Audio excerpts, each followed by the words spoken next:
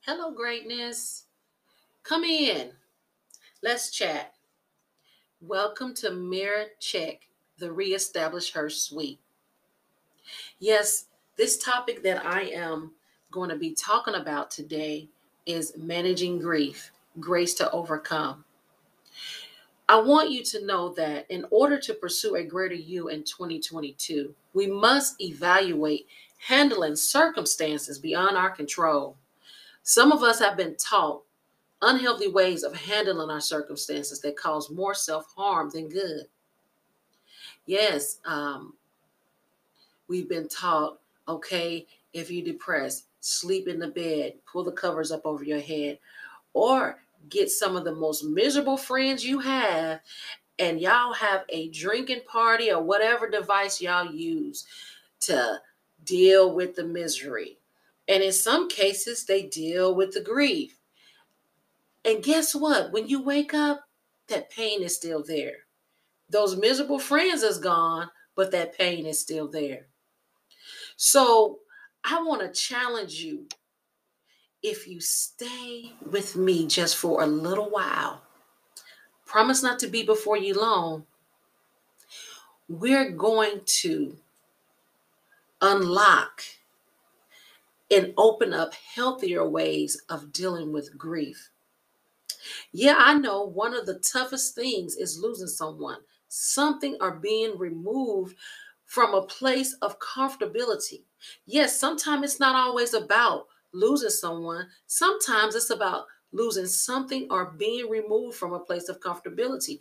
I know I experienced grief at an early age, around 11, when my mom and my stepdad moved me to another environment. At that time, I thought they was the worst of, why are y'all doing me like this? But as I got older and I began to thank God for my parents, because whatever their reasons were, they definitely shielded me from some very harsh um, situations, peer pressures, and things that I might have been going through. I'm not going to say that I didn't go through anything, but in the environment, had my mom stayed and allowed me to be comfortable with family and friends and people that I've grown up with, I don't know what my life would have become. Yeah. And let me tell you something, comfortability is not always your friend. It's not. But I want to get back to the topic at hand, because I promise I don't want to be before you long. Grief and losing someone, or in my case, being moved suddenly without warning or closure, it happens. And grief doesn't have no respect of person when it hits. I can only describe it by experience. And it was as if someone hit me in the pit of my stomach and knocked the wind out of me. I mean, I literally felt like the wind was knocked out of me. I couldn't breathe. My thoughts was racing. My voice in that moment was paralyzed. And now I walk you through grief that happened to me in my early 30s, of losing someone who had been in my life for over 19 years of my life, which was my first husband, the father of my three children. And yes, we had our ups and downs. And during this particular season, um, we were on the down. And I've always been a woman that trusts God, and so we were in our season of separation. However, I always prayed that God would, you know, get his attention or restore and things like that. But I remember going to a church service and was called up, and the man of God that was speaking told me that, woman in God, God is about to give you an unexpected end. I didn't understand the depths of that until a few months later that an unexpected end came. I became a widow during a separation that I thought in my mind God was going to repair the breach, repair the relationship, restore, and we would have this great testimony. However, yes, I have a testimony,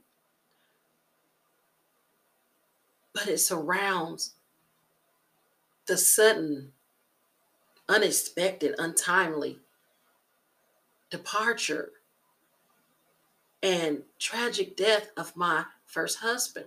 I became a widow at 34, raising teenagers. Oh, wow.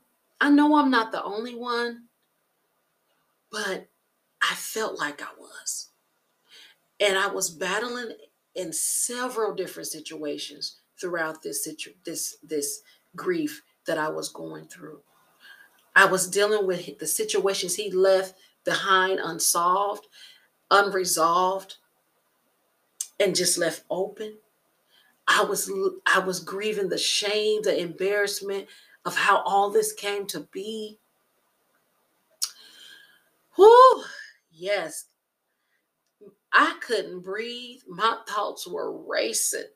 My voice in that moment was so paralyzed that people around me was doing things and I could not use my voice to stop it.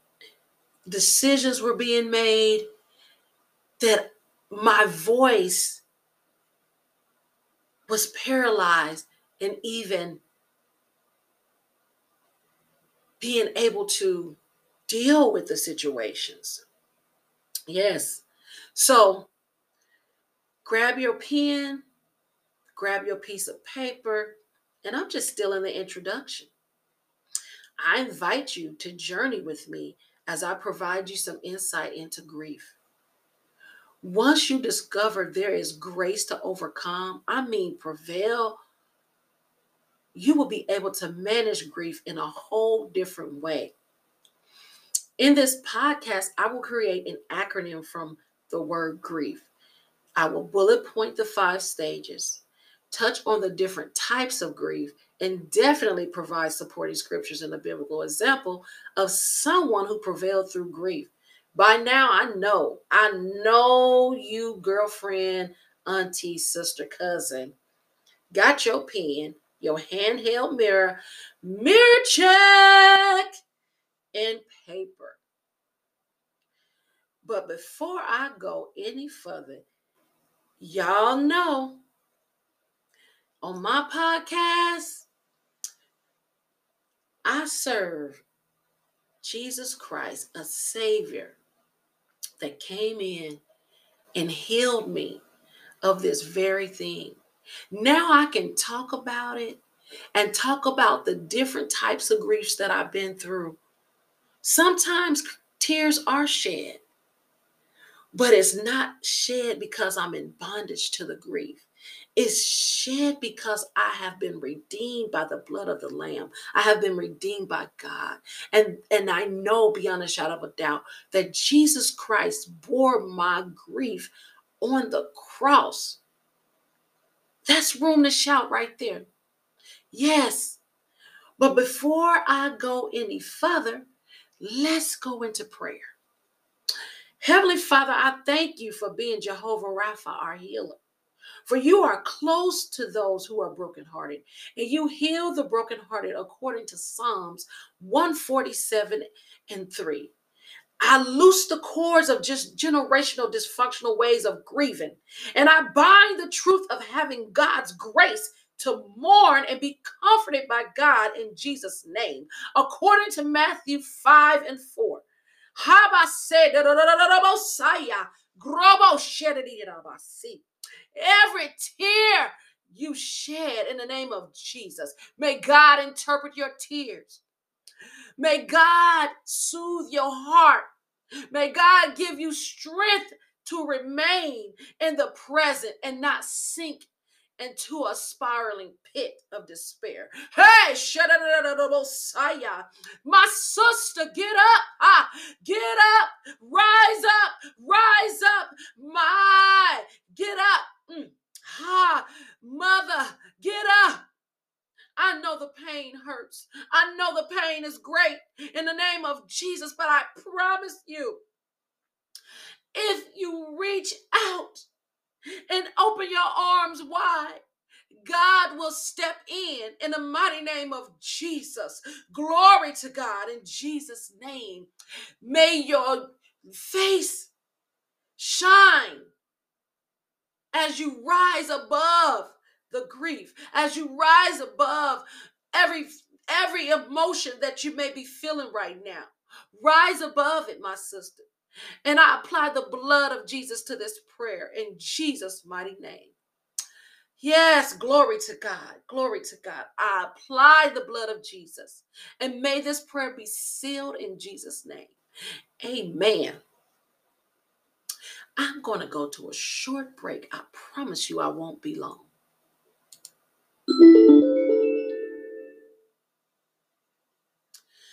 Well, I'm back. Now let's get into some content.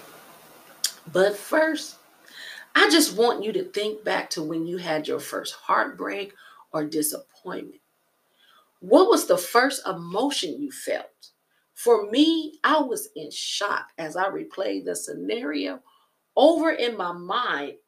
And who were the characters that I had around me to influence me how I handled it? As a child who did you have a front row seat in seeing them handle heartbreak? Did they handle it in a healthy manner? Or did you see a lot of dysfunction, disappointment, and loss? How did they handle it? As I write out grief, marinate on these questions because I'm going to bring grief to you in an acronym as I break it down. So, the G in grief, I challenge you. Guard your heart, mind, spirit from magnifiers. Oh, yes, honey.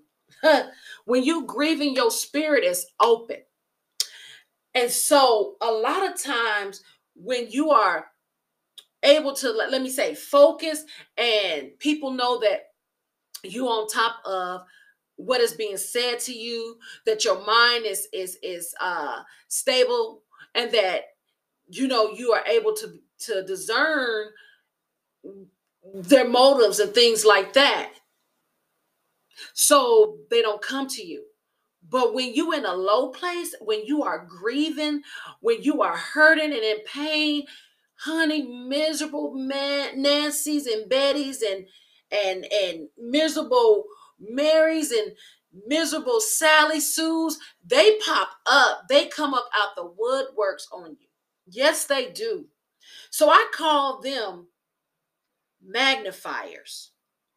And magnifiers are those who make your pain worse without any solution of comfort or relief. Because what they do is they cause you to relive that thing over and over and over again. They ask you so many questions in so many different ways that you don't have no relief. By the time they leave, you feel more oppressed, suppressed, and depressed. Yes, you do. Because they didn't bring you anything to soothe what you were going through. Half the times they don't even let you talk. I am speaking from experience. They sit you up like you're being called up on the stand, and you go through trial over your own grief of how you feel. They tell you how to feel, how long you should feel like that, and when you should stop. Oh yeah, I'm getting into it. Let me go to the R in grief. Let me say this. Rest in knowing that we serve a God of hope who will restore your heart, heal your mind, and impart strength into your spirit, according to Romans 15 and 13. And the I in grief is invest in your healing by surrounding yourself with healthy spiritual leaders who can watch, pray, and encourage you as you mourn the loss, whatever the loss may be. You need healthy spiritual leaders. For the word of God says, in the company of counsel is safety.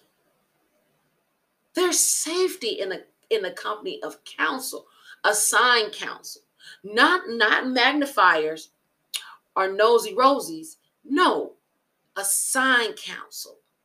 And those people who are mature and have experience, have walked through some of the things that you're walking through, and they are able to sit along beside you and listen. Sometimes when you're grieving, you don't need nobody to give you any answers or solutions. You just want to talk. Sometimes you just want to cry. Maybe they need to just give you some tissue or say, let's watch the funniest shows and we gonna laugh and we gonna cry together. See, that's a solid. That's a solid. And they not wanting anything in return. They ain't bringing you an 8-pack, 24-pack, a fifth, a bag of weed. They ain't doing none of that. And I'm talking real talk here. No, I'm not going to sugarcoat this because your grief is not sugar. Right now, you are hurting, and that thing is burning. It's more like hot sauce with cayenne pepper, intensified, multiplied, double, like a habanero pepper. That's how grief is. So let me tell you the E in grief is eliminate others' timetables. Remember what I said, that magnifiers, they don't give you time. They tell you how long you should be grieving and this and that. No, people, and I'm only speaking from experience because people told me, just because me and my first husband was separated, and that, oh, you still grieving when y'all separated? Uh, wasn't he cheating on you? Wasn't he with another woman? Oh, what wasn't he shot in another woman's house? And all, I mean, they magnified that thing up. But what they failed to realize is this is someone that was my best friend. We went to high school together. We planned our life together. And I had 3 beautiful, gifted, anointed children by this person. And how dare you sit up and magnify his story without me even narrating it.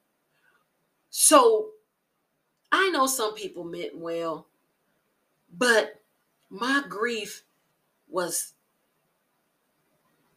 traumatic. And at this time, I didn't have a cloudy view at that time. Because when you've been with someone since you were 16 and then you're 34 and you only have been, and what they failed to say was, we was only separated for 9 months. And prior to that, we had just experienced the loss of a child. I had miscarried. So that was double grief. Yeah. I'm eliminate others' timetables. Nobody can tell you how long you should grieve. And let me free you right now. Even though I've had counseling, I am remarried and and have grandchildren, and life have continuously moved forward. There are days sometime that I can be in my kitchen washing dishes or cooking, and something would trigger a memory, and I would have to sit back, sit down. See, I didn't know these strategies at first, but one thing that I did for myself when it was time to really deal, is that I got counseling. I got help. Yes, y'all, I went to counseling. I went to 2 or 3 counselors. Yes, I did. And I found spiritual advisors. I had pastors. I had other people that were more mature in the area of comfort to talk to pray for me. God sent some awesome women in God to be my midwives through this situation, to be intercessors. Did I make some mistakes during this process? Oh, yes, I did. I made some bad mistakes. Yes, I did. Yes, I did. Because like I want to tell you, when you're grieving, mentally you're really not um have the capacity to make sound decisions. My decisions were all over the place. Yes, and some of them, even today, I have to repent. Even though I know God has forgiven me and I've repented for that thing, I have to keep forgiving myself because I look and say, oh my God, I did that. Oh my God, why did I do that? Yes, but for the sake of time, let me move on. The F in grief is free yourself from the guilt and shame of the loss. It's not your fault.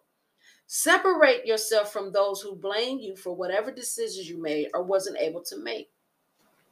Let me navigate you through the 5 stages of grief. Yes, there's 5 stages. Some people say it's 7. First stage is denial. Your mind, like I said previously, in heart replay over what it doesn't want to confront or feel. Oh, when I got that phone call that night, that wintry night, I did not want to feel that. Everything was in me was like, no, I just talked to him earlier this morning. Because guess what? We still talked because we had children. We still was friends. Even though I did not agree with his backslidden state or his lifestyle, that didn't mean that I did not love him or that I didn't have a relationship of talking to him about our children and about other things. Yeah, let's face it, pain hurts and grief sits right down in it. The second step is angry. Oh my goodness. Let me tell y'all, this second stage, I stayed there for years. It's been 14 years this month. It's been 14 years. Actually, um, tomorrow will be the 23rd of this month, will be the anniversary of his death. Yes, it will be. And I stayed angry for years. I mean, I was angry at him. I was angry at, let me say this, I got angry at God. Like, hello, God, why? I got angry. I got angry with myself. I got angry with so many people. But that was my second stage, and there was no timetable for that. Number 3, bargaining.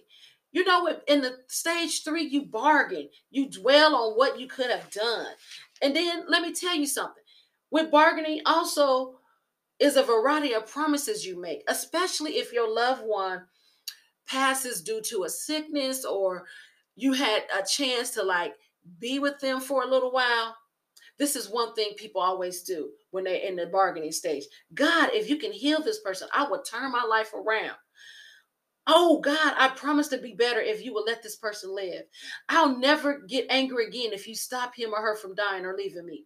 When bargaining starts to take place, we often directing our requests to God or a higher power or whatever you perceive. But in my case, it was to God because God Almighty is who I serve, the God of this world, the God of the beginning, the I am, the great I am.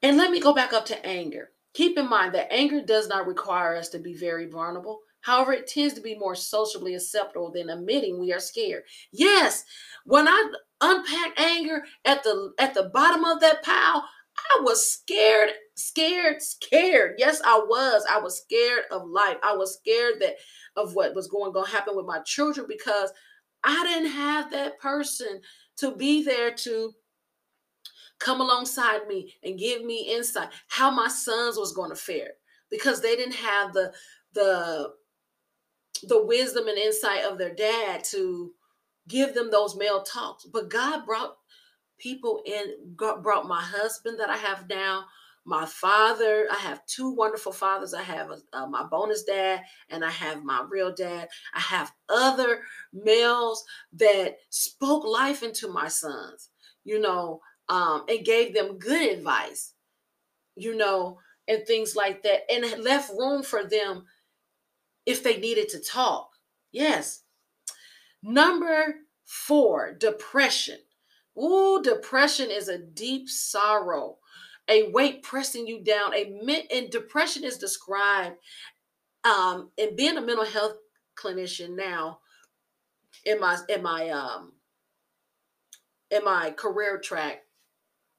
Um, Depression is described as a mental condition characterized by feelings of severe despondency and dejection, disturbance of appetite and sleep. Yes, your sleep and appetite gets disturbed. Sometimes the appetite gets disturbed on another side. Instead of losing weight, you gain weight. Number 5 is acceptance. When you arrive at acceptance, this stage, you are no longer wrestling with the other stages, but you've yielded towards managing your emotions in order to grieve in a healthy way. Can't do this podcast without giving you scripture reference.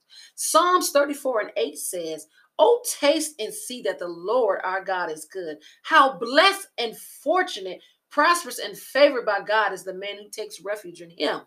So while you are grieving, my sister, my auntie, my mother, my cousin, take refuge in God and taste and see that through this process, he is good and his mercy endures forever. Psalm 73:26 says, "My flesh and my heart may fail, but God is the rock and strength of my heart and my portion forever." In the name of Jesus, in my night season, in my grief, I have to let you know my flesh and my heart appeared like they was failing. I was on life support numerous of times doing life. But when I looked at my children and I looked into the hills which comes my help, because my help comes from God, I had to say, but God is my rock and my strength and my heart and my portion. And I began to give it over to the Lord. And he began to deal with all those unresolved issues. And I began to forgive my spouse, who was my spouse for over 19 years of my life, and forgive myself. See, there are different types of grief. You're saying, "Dr. Moore, I haven't lost anyone, any loved ones, family, or friends. So how does this apply to me?" Let me tell you. Glad you asked. Being betrayed, my sister, my cousin, my friend, rejected within your own environment by people, places, and things can cause you to have an appointment with grief. Hello. Those stages that I just navigated you through links up with the different types of grief. Let me challenge you right here. If you ever put people, places, and things before your own self, girlfriend, sister, auntie, you grieved when you became orientated to the fact you woke up. Hello, wake yourself up. You woke up to the fact that you betrayed yourself. It's not a sin to grieve. It's not selfish to grieve. Jesus bore our griefs as well as experienced grief of his own. When his friend Lazarus died is an example of a moment of grief Jesus experienced. I believe he cried, but after he cried, he came to do and complete his assignment in raising Lazarus from the dead. And in that he charged, "Rise up, come forth, Lazarus, come forth." Last empowering nugget right here. There is healthier ways to grieve besides drinking, smoking, sexing, and overeating. In place of those, begin to take ownership that you must manage your grief maturely by saying to yourself out loud, "This hurts." Give yourself time to grieve. Don't try to prove to anyone you are okay. It leads to making false decisions retroactively that you will have to recover from later. Take long hot baths, exercise, and journal. Read your Bible, talk to God. Become accountable to overcoming gracefully. You okay? The book of Job is one book in the Bible. I challenge you to read it. A man who didn't waver in his faith when he lost all. God restored him. Thank you. Welcome to